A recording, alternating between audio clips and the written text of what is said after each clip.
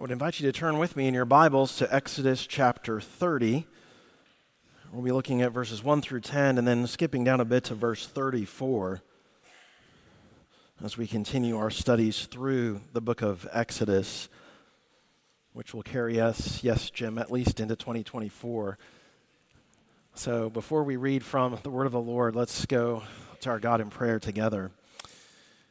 Our Lord, we thank you for this hour that we can gather to sing praises to your name, to lift our prayers to you, knowing that they are heard not because of anything within, not our own eloquence or even sense of sincerity, but because and through the work of Christ our Lord. What confidence, what peace, what comfort that we can come to you at all times, casting burdens, worries, fears, anxieties upon you, pouring out our hearts to you in confidence, all because of the blessed work of our Savior. Grow us, we pray, even this evening, to a greater and greater understanding of the wonder and the comfort of prayer before the living God. It's in the name of Christ our Lord we pray. Amen. Stand with me, if you will, for the reading of God's word. You shall make an altar on which to burn incense. You shall make it of acacia wood. A cubit shall be its length, and a cubit its breadth. It shall be square, and 2 cubits shall be its height. Its horns shall be of one piece with it. You shall overlay it with pure gold, its top and around its sides and its horns. And you shall make a molding of gold all around. And you shall make 2 golden rings for it. Under its molding on 2 opposite sides of it you shall make them. And they shall be holders for poles with which to carry it. You shall make the poles of acacia wood and overlay them with gold. And you shall put it in front of the veil that is above the ark of the testimony, in front of the mercy seat that is above the testimony, where I will meet with you. And Aaron shall burn fragrant incense on it. Every morning when he dresses the lamps, he shall burn it. And when Aaron sets up the lamps at twilight, he shall burn it, a regular incense offering before the Lord throughout your generations. You shall not offer unauthorized incense on it, or a burnt offering or a grain offering, and you shall not pour a drink offering on it. Aaron shall make atonement on its horns once a year. With the blood of the sin offering of atonement, he shall make atonement for it once in the year throughout the generations. It is most holy to the Lord. And then verse 34. The Lord said to Moses, take sweet spices, stacte and onycha and galbanum, sweet spices with pure frankincense. Of each shall there be an equal part, and make an incense blended as by the perfumer, seasoned with salt, pure and holy. You shall beat some of it very small, and put part of it before the testimony in the tent of meeting, where I shall meet with you. It shall be most holy for you. And the incense that you shall make according to its composition, you shall not make for yourselves. It shall be for you holy to the Lord. Whoever makes any like it to use as perfume shall be cut off from his people. This is the word of the Lord. You may be seated. When I was a kid, my family would take annual trips from our home in New Mexico to visit my grandparents who lived in a small town in Iowa. We would usually go around Thanksgiving or Christmas season. It was about 1,000 miles, about the same as it would be from here to southern Michigan. And I can still remember after 2 very long days in the car between my 2 sisters on either side, probably a lot of bickering along the way, I'm sure, that sense of relief of finally arriving at my grandparents' home. And as soon as I walked in, it would be those familiar smells that would sort of awaken memories from previous trips. Maybe you've had that same experience yourself with your senses stirring up memories. It must have been some of my grandma's favorite spices that she frequently cooked with in the kitchen, or something that always seemed to be simmering and marinating on the stove, getting ready for dinner. There was the smell of the familiar comforter on the bed upstairs where I would sleep, and probably a bit of musty carpet and old weathered furniture down in the living room where we would sit around the card table and play games together late into the night. And as we approach that holiday season here in the fall, perhaps there are some of those familiar smells, some of those seasonal smells that help to awaken fond memories for you, that help to fill your heart with joy in the anticipation of gathering together once again with family and friends. And here with the altar of incense, we can only imagine the experience of the priests who entered the holy place with this sweet smelling aroma filling the room, serving to heighten the senses, serving to stir their heart toward greater wonder that they're coming into such close and intimate communion with the living God, with the Lord of the covenant. Now, a few chapters back, we read about some of the things here in the holy place that would, at the same time as this incense, would appeal to the other senses of the priest as he served there. The lampstand offering light, of course, the beautifully embroidered fabric of the curtains on either side and the ceiling above, the shimmering gold of the furniture, the bread and wine on the table, the bells upon the hem of the priest's garments, and now this sweet smell of incense from the altar. All of the senses truly engaged in this priestly task as the priest functions here on behalf of the people. Now, outside in the courtyard, the predominant smell was undoubtedly the animals that the children of Israel were bringing to be prepared to offer upon that bronze altar. But inside the holy place, it was a sweet smelling aroma that filled the room. So you could think of it like this, that we're really talking about two different realms, two different spheres. There's the world outside, but then when the priest crosses that threshold into the tabernacle, it's as though he's entering into this heavenly throne room. And the sights, the sounds, the feel, the taste, even the smell inside of the room would serve to heighten that distinction. That separation would be made clear. We could sort of call it an experiential awakening of the wonder of being so close to the presence of God.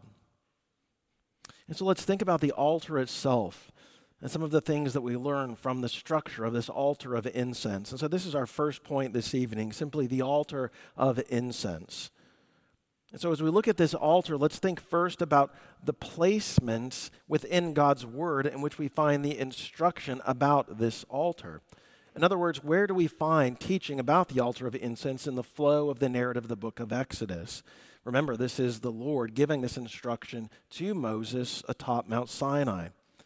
Now, you might remember that we learned about the other pieces of furniture inside of the tabernacle back in Exodus chapter 25. The Lord started with the most holy place and sort of worked our way outward to the furniture in the holy place, the things that were in the courtyard, the priest's garments, with that emphasis being upon the high priest's garments. And then that lengthy period of consecration, that week-long ceremony when the priest was set apart for service.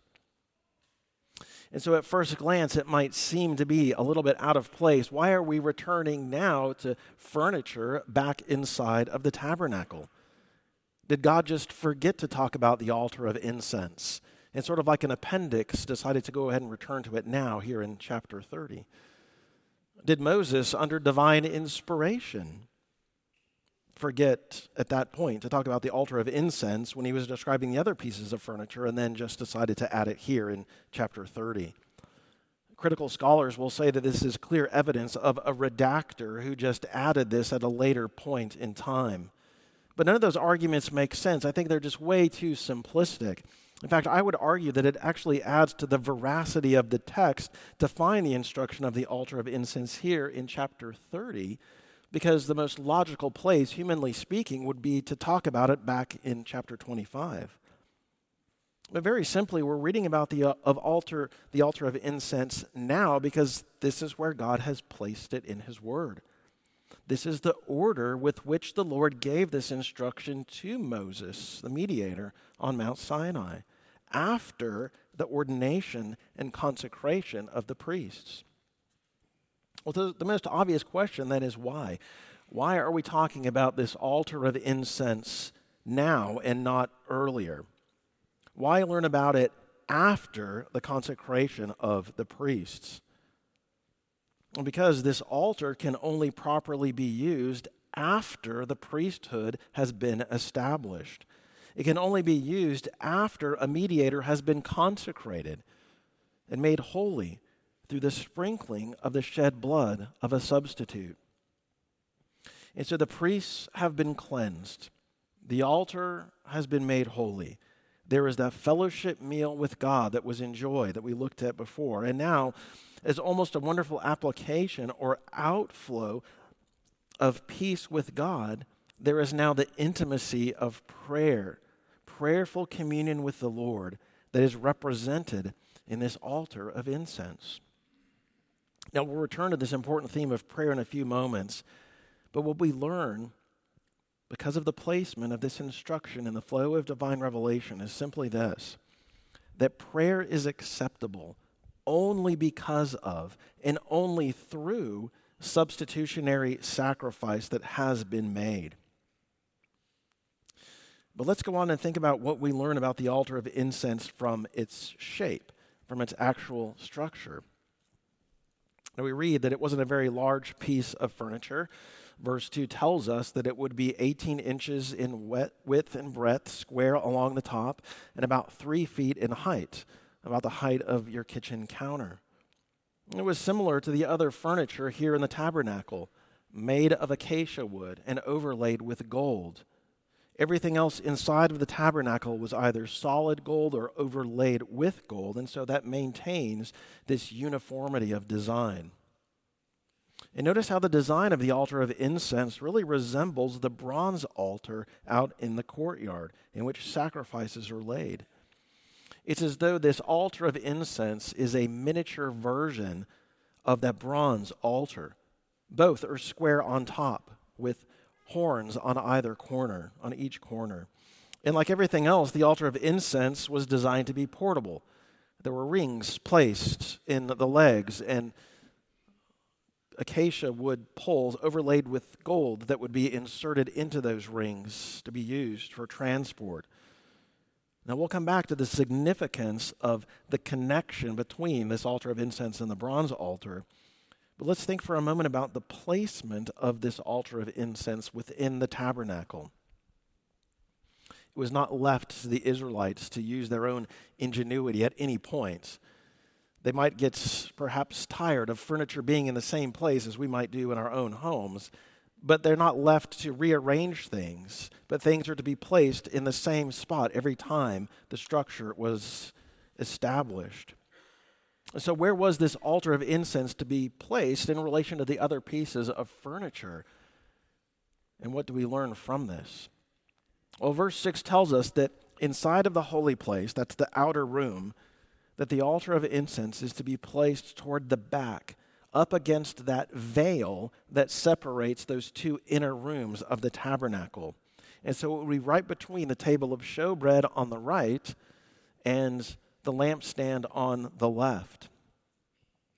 And so just on the other side of that veil was the mercy seat, which sat atop the Ark of the Covenant.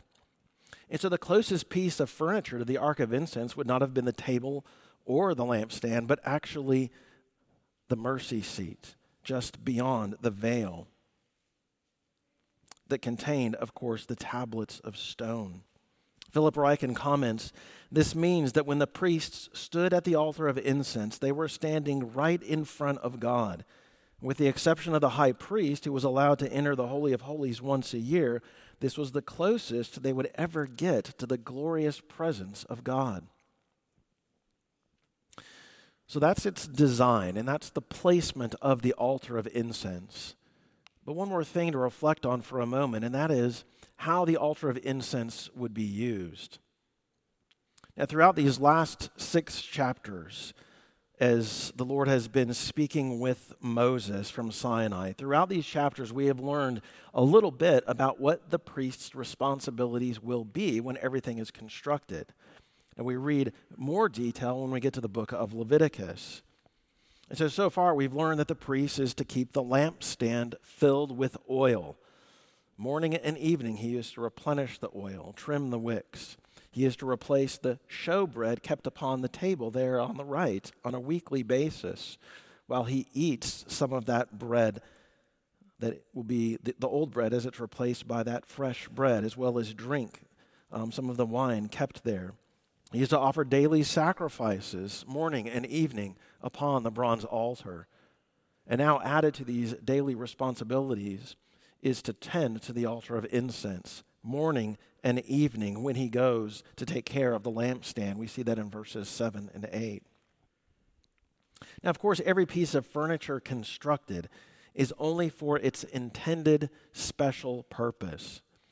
And each piece of furniture teaches us something important about our relationship with God. And it's very important that God's people follow his instruction precisely, not just in the construction of each of these elements, not only in the placement of them in the tabernacle, but in how these things are used. And so verse 9 tells us that the children of Israel are not to use their own independent reasoning by bringing other things and placing them upon this altar of incense. There is not to be a burnt offering, a grain offering, a drink offering. Nothing else other than incense is to be placed upon it. And then down in verse 34, we read about this formula or this recipe for this incense, this very special blend of spices. And this is the only type of incense that is to be used. You're not to bring your leftover incense if for whatever reason you have some lying around. You're not to bring your incense that you may have purchased at the black market, even if you got a good deal on it, in case it was used for some sort of pagan ritual. And don't use this special blend of incense for anything else. It may smell wonderful, but it's not to be used outside of the tabernacle for perfume or otherwise. And this is no light matter. As we read in verse 38, one could be cut off from the people of Israel if there was a violation of this teaching. Now later in Leviticus, in chapter 16, we learn that Aaron is to take coals from underneath the bronze altar and use those coals to light the daily incense. Obviously, he's not to just grab those coals, but he's to use different vessels to carry those hot coals, bring them out of that fire, and use those coals to light the incense inside of the tabernacle. And we learn something very interesting, I think, in Leviticus chapter 9.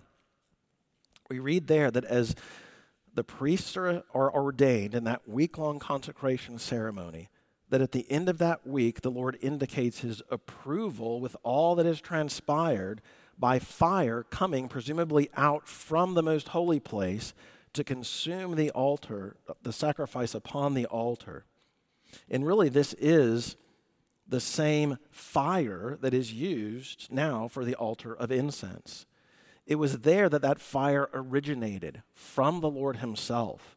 And every time the Israelites traveled, they were to keep those coals hot and rekindle them when everything was erected once again. You might remember that infamous account of Aaron's sons, Nadab and Abihu, in Leviticus chapter 10, who took unauthorized fire to light the incense in violation of the teaching here in verse 9. And for that, the Lord consumes them in his justice. Clearly, the Lord cares about how we approach him in worship. And so what is symbolized in all of this? Well, that gets us to our second point this evening, an altar for prayer. The altar of incense is an altar for prayer. Now, there has not been universal acceptance, even among biblical scholars, that the altar of incense symbolizes prayer. There have been all sorts of ideas throughout church history thrown out there. Perhaps this is just a tribute to the Lord, a sign of his holy presence. It's a symbol of royalty because kings would have incense burning in their royal chambers. And so perhaps God is just conveying his kingly role among the people of Israel.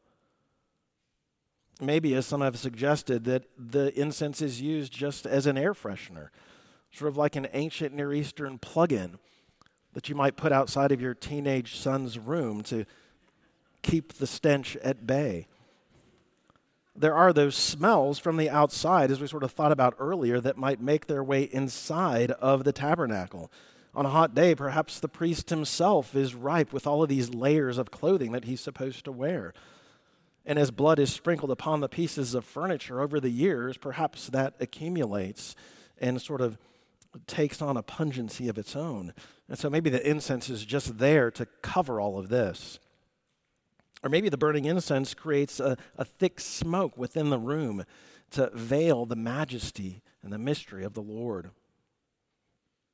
One scholar, John Durham, has gone so far as to say, of all the purposes that have been proposed for the burning of incense, none provides a satisfactory explanation. However, I think there is a satisfactory explanation. I don't think it needs to be that complicated. The altar of incense is an altar for prayer. Its location, again, it's just there next to the mercy seat beyond that veil, the mercy seat in which one would speak with the Lord.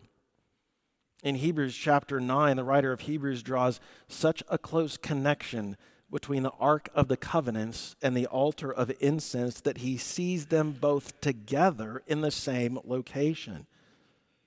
It is that throne of grace where the Lord hears the prayers of his people. You see, all that's needed for life and godliness is right there, contained upon the tablets of stone. All that's needed for life and godliness is that intimate fellowship and communion with the living God. Now, it's true, there are no explicit texts of Scripture that say something like the altar of incense is the altar of prayer, but I think it's made clear in places like Psalm 141. O Lord, I call upon you. Hasten to me. Give ear to my voice when I call to you. Let my prayer be counted as incense before you. In Luke chapter 1, verse 8, Zechariah is chosen by lots among the priests to go and offer the daily incense inside of the temple. The people are outside praying at that exact prescribed time. And I think the point is that their prayers that are happening on the outside are to mirror what the priest is doing inside of the temple as he offers incense before the Lord. In Revelation 5, verse 8, the golden bowls of incense are equated with the prayers of the saints. We read the same thing in Revelation 8, verse 3. Incense is equated with the prayers of the saints rising before the Lord. And so if this altar of incense is a place of prayer, if this is part of the priest's responsibilities, well, that might be a nice little bit of nugget of biblical insight, so that if you're sitting through Scott's Old Testament overview class on Sunday morning, when he gets to Exodus next year, you might remember that and throw it out when he asks that question. But what does it have to do today? What does it have to do with our own prayers to the Lord? Is there any ongoing relevance for us as we think about the teaching from Exodus chapter 30? Well, this is our third point this evening, which is just lessons for prayer. Let's think through some lessons that we learn here that might be of help to us in our own prayers with the Lord. The first lesson is that there is only one way to pray. Now, to say that there is only one way to pray does not mean, of course, that there is only one posture that one ought to take in prayer, or that one posture is more holy or better than another, nor is it to say that certain words ought or ought not to be used and uttered in prayer, but to say that there is only one way to pray is merely to affirm that Jesus is the only way to the Father. We read that in 1 Timothy 2, verse 5. For there is one God, and there is one mediator between God and man, the man, Christ Jesus. And so Exodus 30 teaches us that Jesus is the only way. And we see the connection between the bronze altar and the altar of incense, which helps us to see that Jesus is the only way. These two altars, again, they resemble one another in their basic structure and appearance. There is morning and evening sacrifices offered on the bronze altar, and the smoke that rises from that bronze altar is an aroma pleasing to the Lord. And at the exact same time, there is incense being offered on the altar inside of the tabernacle morning and evening, and those prayers are a sweet-smelling aroma to the Lord because of the shed blood of another. The blood that is poured out upon the bronze altar to make it holy is the same blood that is used on the annual Day of Atonement to make the altar of incense holy. So notice what this teaches us, that it is the work of Jesus upon the cross which cleanses the sinner. It is the work of Christ on the cross which removes our defilement. And it is on the basis of that shed blood, that same blood, that we have access to the Lord in prayer. It is through the meritorious shed blood of Jesus that our prayers come to the living God. Here, I think, is a great summary of this lesson from Patrick Fairbairn. All acceptable prayer must have its foundation in the manifested grace of a redeeming God. And so this is the lesson for us, you see. Confident prayers can be offered to God only through the shed blood of a sufficient sacrifice, an offering acceptable to the Lord. And as our Savior offered up himself upon the cross, that was a fulfillment of what the bronze altar pointed to. And as that temple veil was torn apart at his death, that becomes the fulfillment of the altar of incense. As now our risen Savior lives to continually intercede for those for whom he has died. And something I read, it was put like this: the bronze altar speaks of the death of Christ, and we learn of the great value of his sacrifice. The golden altar speaks of the living, resurrected, ascended Lord Jesus Christ, and we learn of the value of his intercession. And so you see, the two altars speak of the death and resurrection power of the gospel, as Jesus is the only way to pray. And a second lesson that sort of ties into this: if there is only one way to pray, through the Lord Jesus, then prayers are only heard and answered through faith in Christ. Now, we live in an age in which mankind is pretty full of himself. You don't have to read very much or look very far to see that. We've been led to believe that we are self-sufficient, that we are autonomous, that we are in control of our lives. But every once in a while, in the Lord's providence, something happens around the world that exposes the futility of that presumption. Wildfires in Maui back in August, a Category 5 hurricane that just hit Acapulco, and of course horrific acts of terrorism in Israel. And those things reveal cracks in that presumption of self-sufficiency.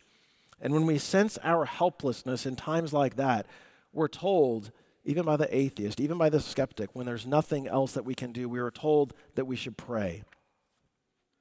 And so the question is, does God hear all prayers that are given to him and answer all prayers that are offered to him? What should we think of the prayers offered by an unbeliever? What are we to think of the prayers offered by a Muslim or by a Jew who does not profess faith in Christ? Is it enough for prayers to simply be full of sincerity? Well, what Exodus 30 teaches us is that it matters through whom we are praying. If prayers are offered to the Lord God, no matter how well-intentioned, but those prayers are not through eyes of faith by those who trust in the name of the Lord Jesus Christ, then on what basis are we presuming that we can come to God? Now, of course, God hears all things. Of course, he knows all things. Of course, words uttered, whether in prayer or otherwise, are heard by the omnipresent and omniscient God. But the issue here is not whether God hears. The question is whether those prayers are received with fatherly attention. And what we've been learning here in Exodus is that the only way to have peace with God and fellowship with the Lord is if the penalty that we deserve for sin is removed. Forgiveness must come first through an all-sufficient blood sacrifice in order for those prayers to be acceptable before the throne of grace. Remember Hebrews 10:19. We have confidence to enter the holy place by the blood of Jesus. He has opened that curtain through his flesh. He has sprinkled our hearts clean from our evil conscience. He has washed our bodies with pure water. And so we draw near in assurance. And so when we end our prayers in Jesus' name, that's not simply an indication that we are finished, like we might say goodbye when we want to get off the phone, or to sign off a formal letter by writing sincerely. Instead, when we pray in the name of Jesus, we are stating the basis for our prayers. Jesus has atoned for our sin. Jesus has granted us peace with God. Jesus continues to mediate on our behalf. It is the work of Jesus upon the cross that makes those prayers acceptable and sweet to the Lord. We sang earlier from John Newton, "Approach my soul the mercy seat, where Jesus answers prayer. There humbly fall before his feet, for none can perish there." And so what is it that gives us the right to come to him in prayer? What gives us the confidence that he will hear and that we will answer? Well, we plead nothing else other than the gracious merit of Christ. This is the only proper basis for prayer, the blood of Jesus shed upon the cross. And the third lesson that we learn here is that God desires our prayers. This sweet-smelling aroma of incense conveys that desirability. He wants to hear your prayers. Scripture tells us to cast all of our anxieties upon him because he cares for us. We are told to pray to him continually.